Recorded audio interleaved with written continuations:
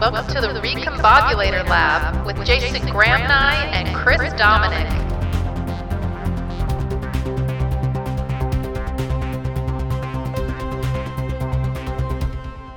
So, I am super ignorant about this, but I keep reading articles about greenwashing. What the heck is that? Well, greenwashing is the act of companies that make environmental claims that aren't supported in a bid to convince consumers to buy their products. That's a very simple way of doing it. And is it because there's no legal ramifications to lying about it, basically? Yeah, I mean, it's a real test to the regulator. Like, could be fraud, though. Could be fraud. I'm just saying. And so it gets. And so what happens in marketing? There's a thing called puffery. Yes, the puffery. And puffery is fascinating because, in the US, the FTC came out with new green marketing guidelines about 10 years ago. So, for example, if you put a green leaf on the side of a package, you have to then. Well, actually, I'll start again. You can't put those kinds of imagery on a package because it gives the normal consumer, the regular consumer, the impression that that product is beneficial for the planet. Now, that was the rule. It's not being enforced. So if you go down the aisles of it's fascinating. And one of the great example is a brand called Seventh Generation. Their logo is a green leaf. Well, in the case of that company, they make diapers, and what they do is, even though they're plastic, they dye them brown back in the day. Now, if you're buying a brown diaper, you're giving the impression to consumers that it must be natural or not plastic, but it's recycled plastic. Yeah, exactly. Oh, wow. That was about 10 years ago. So the consumer has no chance in the face of greenwashing.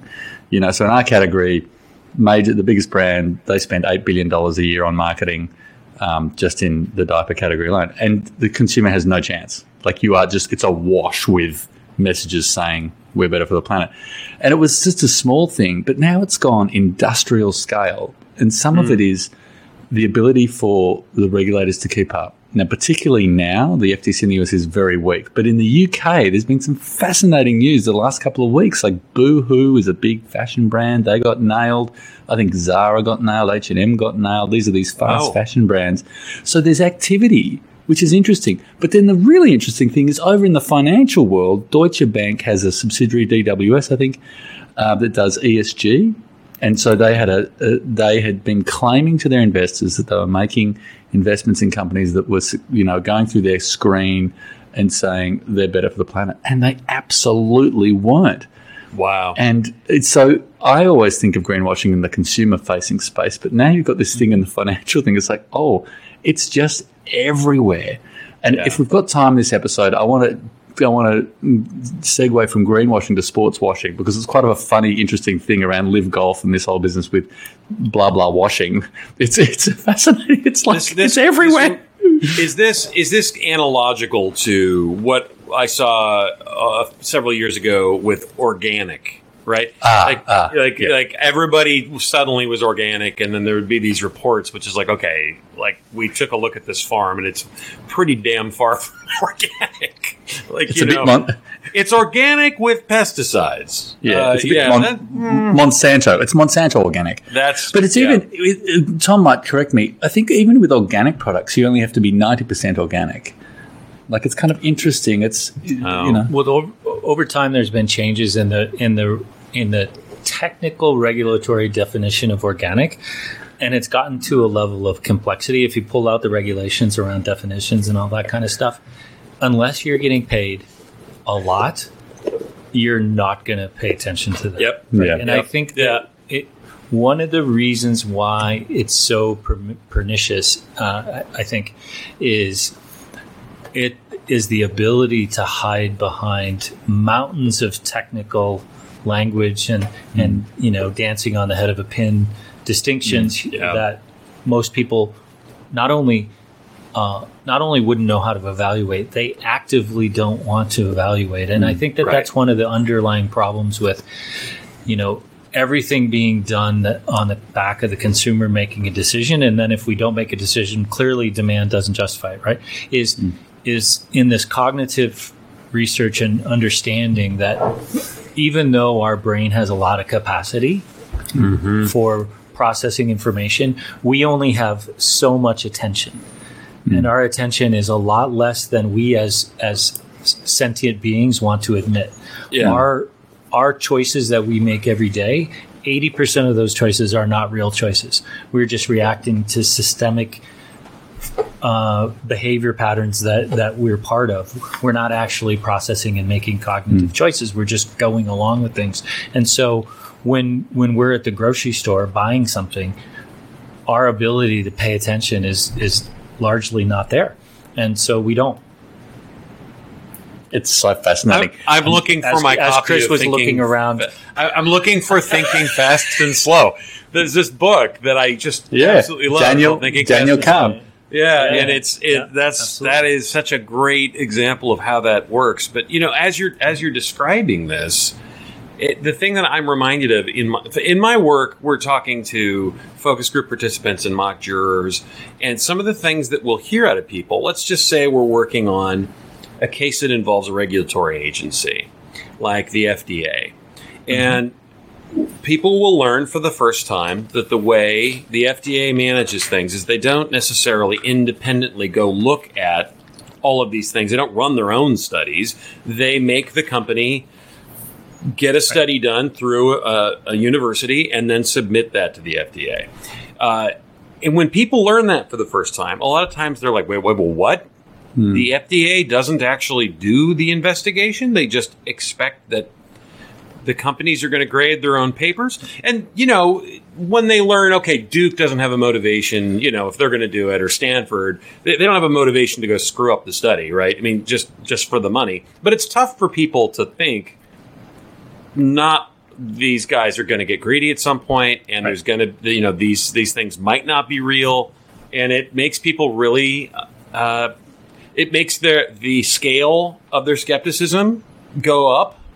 So what's to be done about that? I mean, it didn't always used to be that way. Industry funded research as the dominant source of knowledge in the public debate wasn't the norm. And in fact, in the 70s, in the United States, there was a research advisory council that basically advised Congress around basic research and setting priorities about what should be researched and why. And they created not only the ability to have standards around what kind of research was going on, but they created a culture of research that was important. And that's been lost in the industry funded research sort of paradigm. I would say that it's something the EU does get some credit for, is they still fund a ton of research at universities, almost to the degree you're like, are you kidding me? You're funding this. Right. But at least they're doing it, and it's not all just pushing it on an industry who's self-interested. But it's okay if it's biodegradable.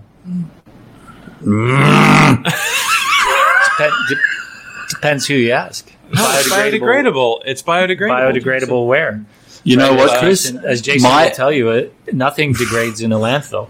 Thank you. My Ford Bronco is biodegradable after about 3,000 years. Like, it's the most useless term. I was just in an industry meeting about the Australian Organics Council, and it was hilarious because we had like composters, and landfillers, and one of these guys is classic, like full on, like he fourth generation commercial composting guy goes, we've got to ban the word biodegradable. It's bullshit. Sorry, bleep that out, Maria. But it's interesting, the power of language in all of this. So you think about greenwashing as a concept, and you think about power of language, and you think about Tom's point. You walk into a supermarket, you've got Buckley's, as we say in Australia, meaning you've got no chance as a consumer. You've got 30 seconds. It's all automated in the back of your brain, and you just pick up the thing and think you're doing the right thing. But the cognitive dissonance is amazing. You ask 100 people, will you make the green choice? 95% say yes. But only 5% actually do when they get to the checkout. And that's a huge, huge problem. Yeah. Yeah. It's massive. So so my plastic isn't biodegradable? Come on. Okay, Chris, I'm going to take you out the back shed here in a minute. And okay, all right. We're going to have a little conversation. So, listeners, I am clearly just poking the bear. I just, it's obvious, right, that you know that I'm doing that. But hold on, though. I mean, there's still renewable things, right? I mean, I just want to, like, where's the line on this? Because I find it really interesting how, like, I'll give you an example of something that I think is really fascinating locally, is that the nature of people to want to protect forest land is wonderful. But one of the things you see in the Pacific Northwest all the time, hey, you lived here for a while, Tom, you must remember this, is that people will be like, well, don't touch that forest at all. And then the forest will overgrow and get hit by lightning, or somebody will throw a cigarette into it, and it will completely burn down. And then people will act like it's a real horrible shame. And when somebody says, well, if you really want to prevent that from happening, you're going to have to manage the forest. Yeah. And people are like, no, that wouldn't be right, because it's a natural forest, and you wouldn't want to manage it. And it's like, oh my God, I don't know if I can handle this. That is not a logical way of seeing this, but it's a value thing that people have, right? The value is getting in the way. It doesn't feel right to them, even though practically they're not making good choices about this. What do you have to say about that? Well, it's a case of, I think, two problems. One is, over time we normalize things to a point at which we no longer remember common sense. And in some ways, let's take your example of the forests. For a lot of people in the Pacific Northwest, it's an entitlement for recreation. True. And I don't mean that to demonize people for going out and walking in nature. It's an awesome thing to do. But that desire to have that resource to go in and not be worried about natural fires, frankly, predators, other things, leads people to basically support doing nothing when that's not actually the thing to do. So I think the way we normalize things is quite problem. I think the other, and this circles back to some of the question around regulation and policy and so on, we have the ability to create, and I'll just use the United States because I know it a little better than Europe, and Chris, better than all of us, people in the United States love to use the legal system to enforce policy. Yeah. Rather than sort of, let's say, regulation. If you wrote a set of laws that basically made it effectively fraudulent for any action of greenwashing with real teeth, you'd see that it would be worth it for people to check the excesses and the abuses of claims that can't be backed up, right? And similarly with ESG reporting at the corporate level, if there were real teeth that gave people like shareholder activists and whatnot, gave them real ability to introduce penalties, you would see a real change, and it nurtures a culture of that changes over time and becomes, sort of self-fulfilling, if you will. And it's too bad that we don't have those conversations. We just get outraged and then we move on. Yeah. It's interesting. Backing up to the forest fire thing, so Australia had the biggest historic massive fires last summer because we had all this fuel, right? We had fuel in the forest, and we had a Liberal government, so we had a Republican federal government. And when you mean fuel, you don't mean like barrels of fuel lying around. You mean like lots of underbrush. Yeah. And so the Liberal government's there. Anyway, the country burns to the ground, and you had the... Okay, hold on. Liberal government, you got to translate for the Americans. The Republican government, and again, the greatest curse we've put on the world, and we're really sorry about this, is Rupert Murdoch. So we've got Fox News in Australia, then after the disaster, saying really struggling with, we've burnt the country to the ground, and that was terrible forest management by the Murdoch media. Like, it got really confusing because the Murdoch folks and we've got to do a better job of managing forests. Like I think we lost 1 million koalas, which is a big problem for us because koalas are kind of important. I mean, they are good eating. Just a little bit of aioli. I'm kidding. But koalas are kind of a big symbolic thing. But it was just funny watching them turn themselves into a pretzel. But what's really interesting that came out of all of that was the Indigenous Australians, okay? The Australian Indigenous population, they are the longest surviving group group of people in the world, and they have an entire technology about how to manage forests, which does include burning back, which does include sometimes you just let it rip, because when you do let something burn, the growth afterwards is accelerated. So it's just really interesting. I felt like there's this sort of white man arrogance around, we know what we're doing, and then you watch the whole country burn to the ground, and our indigenous folks are like, you're all idiots. Like, you have no idea how to manage land. Well, I guarantee. In the United States, we learned that lesson in 1988 in Yellowstone. Oh, really? Oh. Did that thing burn to the ground? I thought this was going to be like a dating adventure you were talking about. No. Huge forest fire in Yellowstone. And, it was at that time in the late 80s where things like that were starting to play out in real time on television, right? So everybody was experiencing it.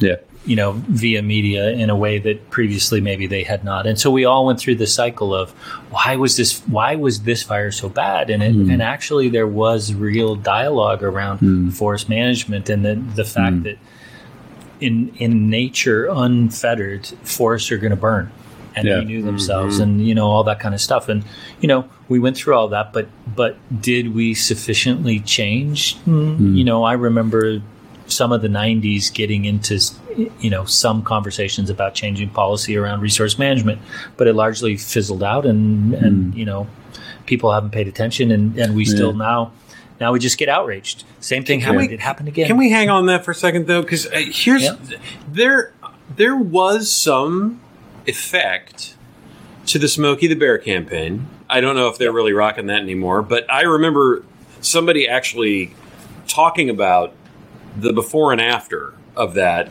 particular campaign. I remember that the Native American crying with the trash. Keep America Beautiful. Yep. That sucker worked. Like the amount of people that stopped littering after they saw the Native American guy crying.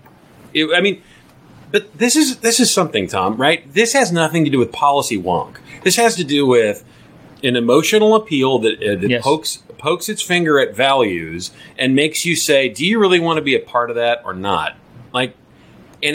I just wonder if we've lost some of those beautiful learnings.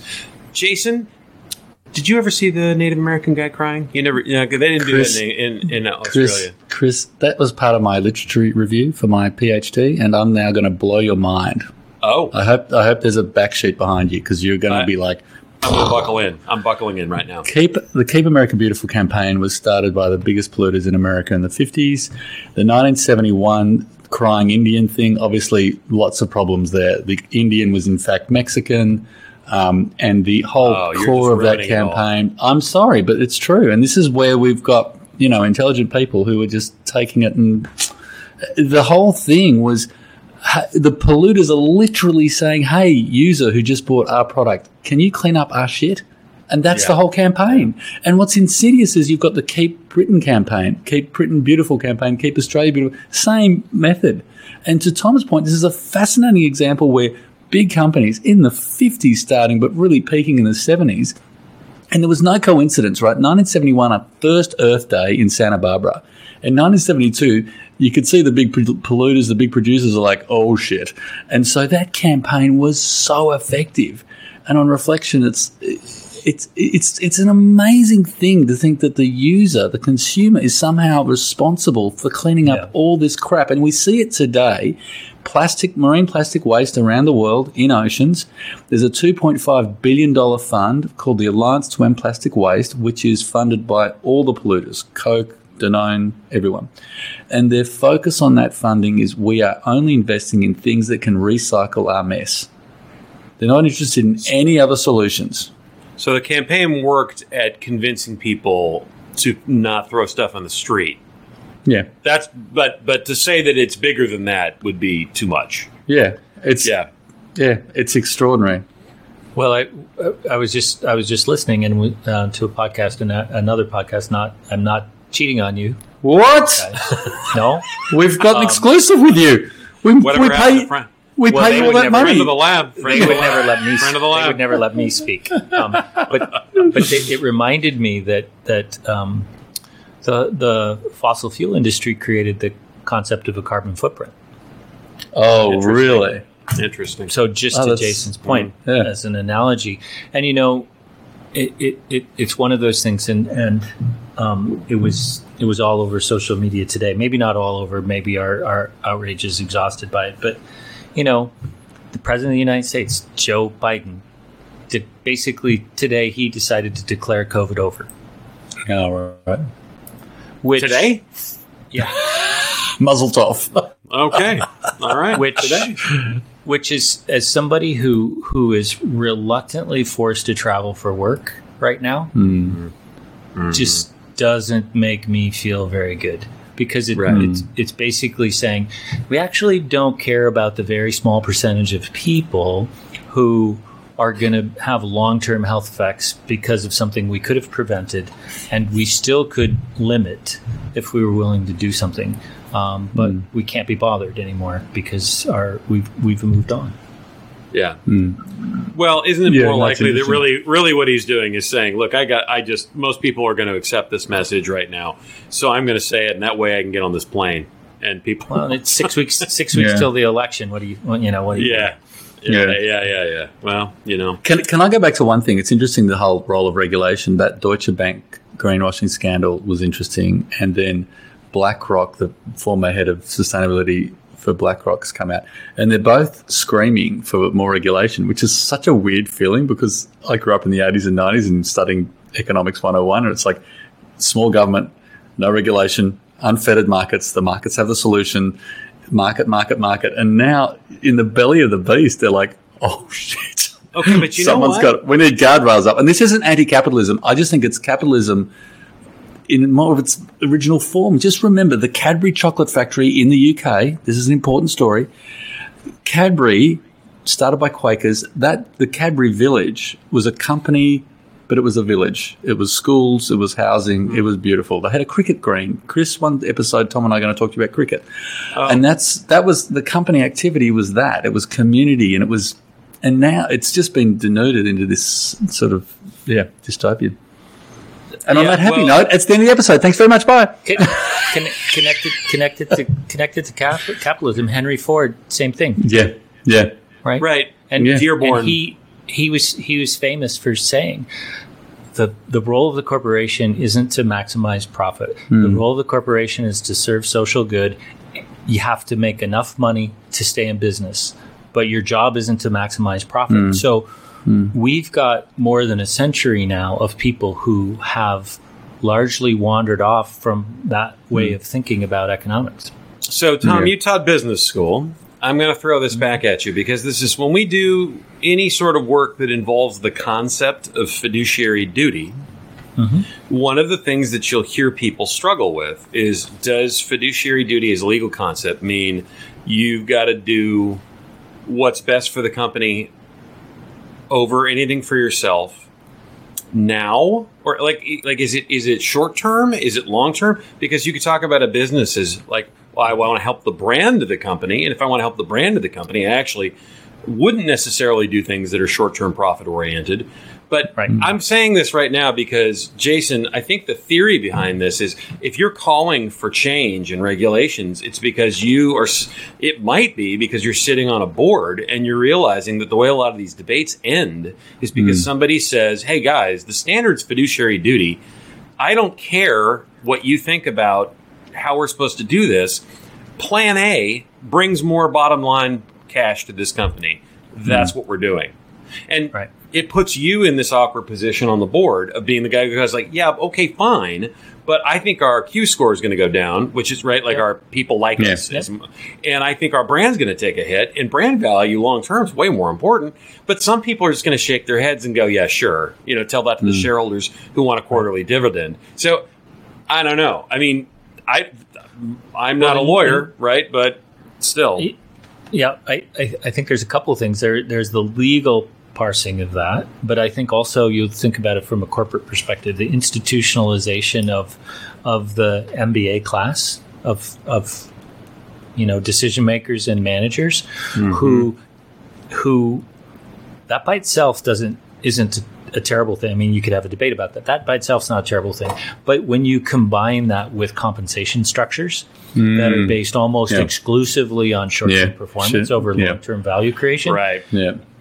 You know, as a board member who's a champion of fiduciary responsibility with a long-term lens and a focus on long-term value, it's a losing battle, right? And as a board member, how many board meetings are you going to sit through before you throw up your hands and go, you know what, I can't do this anymore. I'm going to walk away. And then all of a sudden you've got this sort of echo chamber of we've got to maximize everything right now.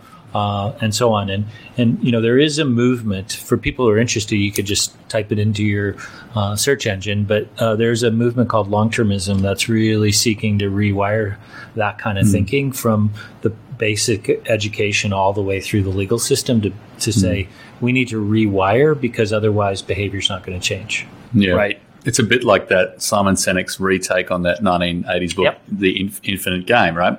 You've got finite games and infinite games. And related to that, so the notion that, in the finite game, the rules are you've got to win. And the rules are known. You know exactly what a goal is worth. You know who the players are. It ends, and there's a winner and a loser. In the infinite game, the goal of the infinite game is to keep the game going. So the rules change, but you've got to keep going. You've got to keep going. And it's funny when you think about Chinese and Japanese cultures, like these are two countries that have the biggest number of multi-generational businesses. Like Kikkoman Soy Sauce is an 800-year-old business. Like it's unreal. I mean, the way they think about legacy and the passing on, and the guy that runs Kikkoman now is tied to the original family. Tell that to Kodak. Yeah. Oops. It's fascinating. Some of the structures, like the B Corporation is a structure where people can get certified as a B Corporation. You change your articles of incorporation so that you're acting in the best interest of all stakeholders, not just shareholders. Interesting. But then you just see the other week, Nespresso becomes a B Corp. So Nespresso, Tom's head's about to fall off his neck. His head. Okay, so what's wrong with that? Why can't they do that?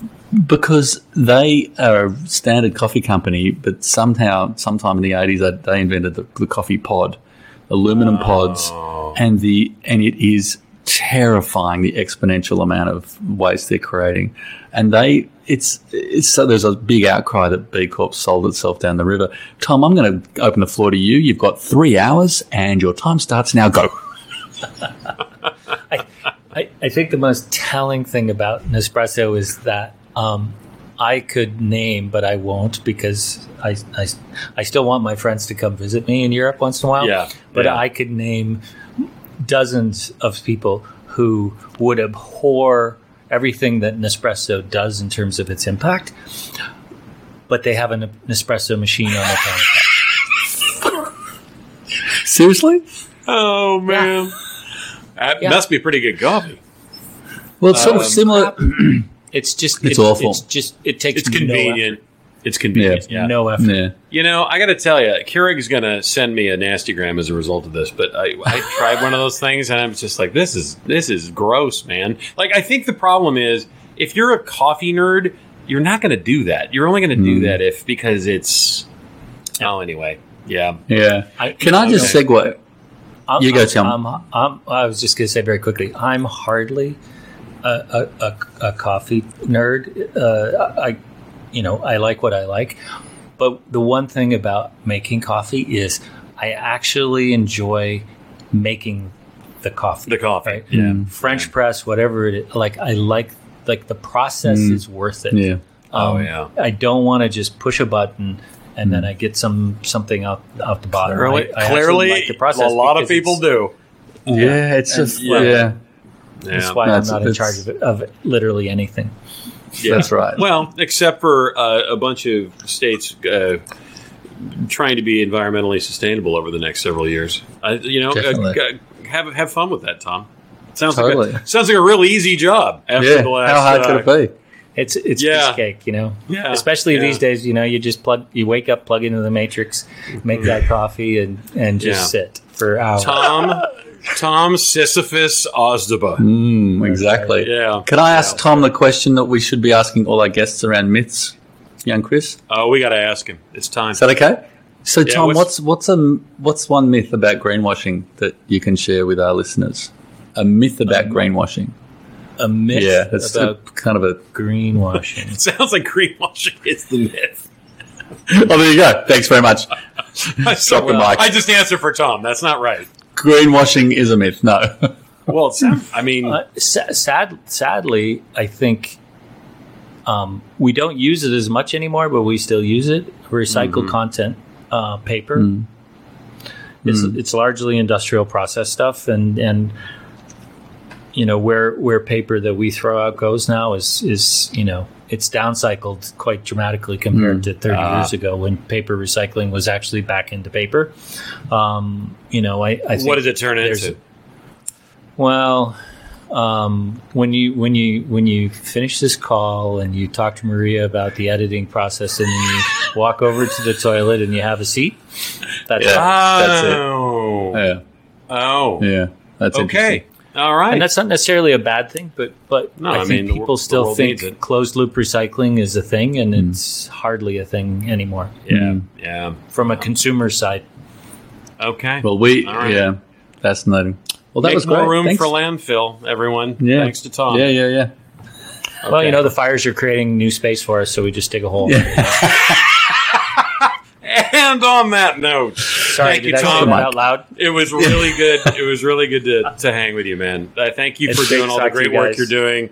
And I know that you've given some people some inspiration and some food for thought. So thanks so much. Thank you, and I'm Thanks, looking Tom. forward I'm looking forward to listening to you guys when you talk to the fun guests. Oh yeah.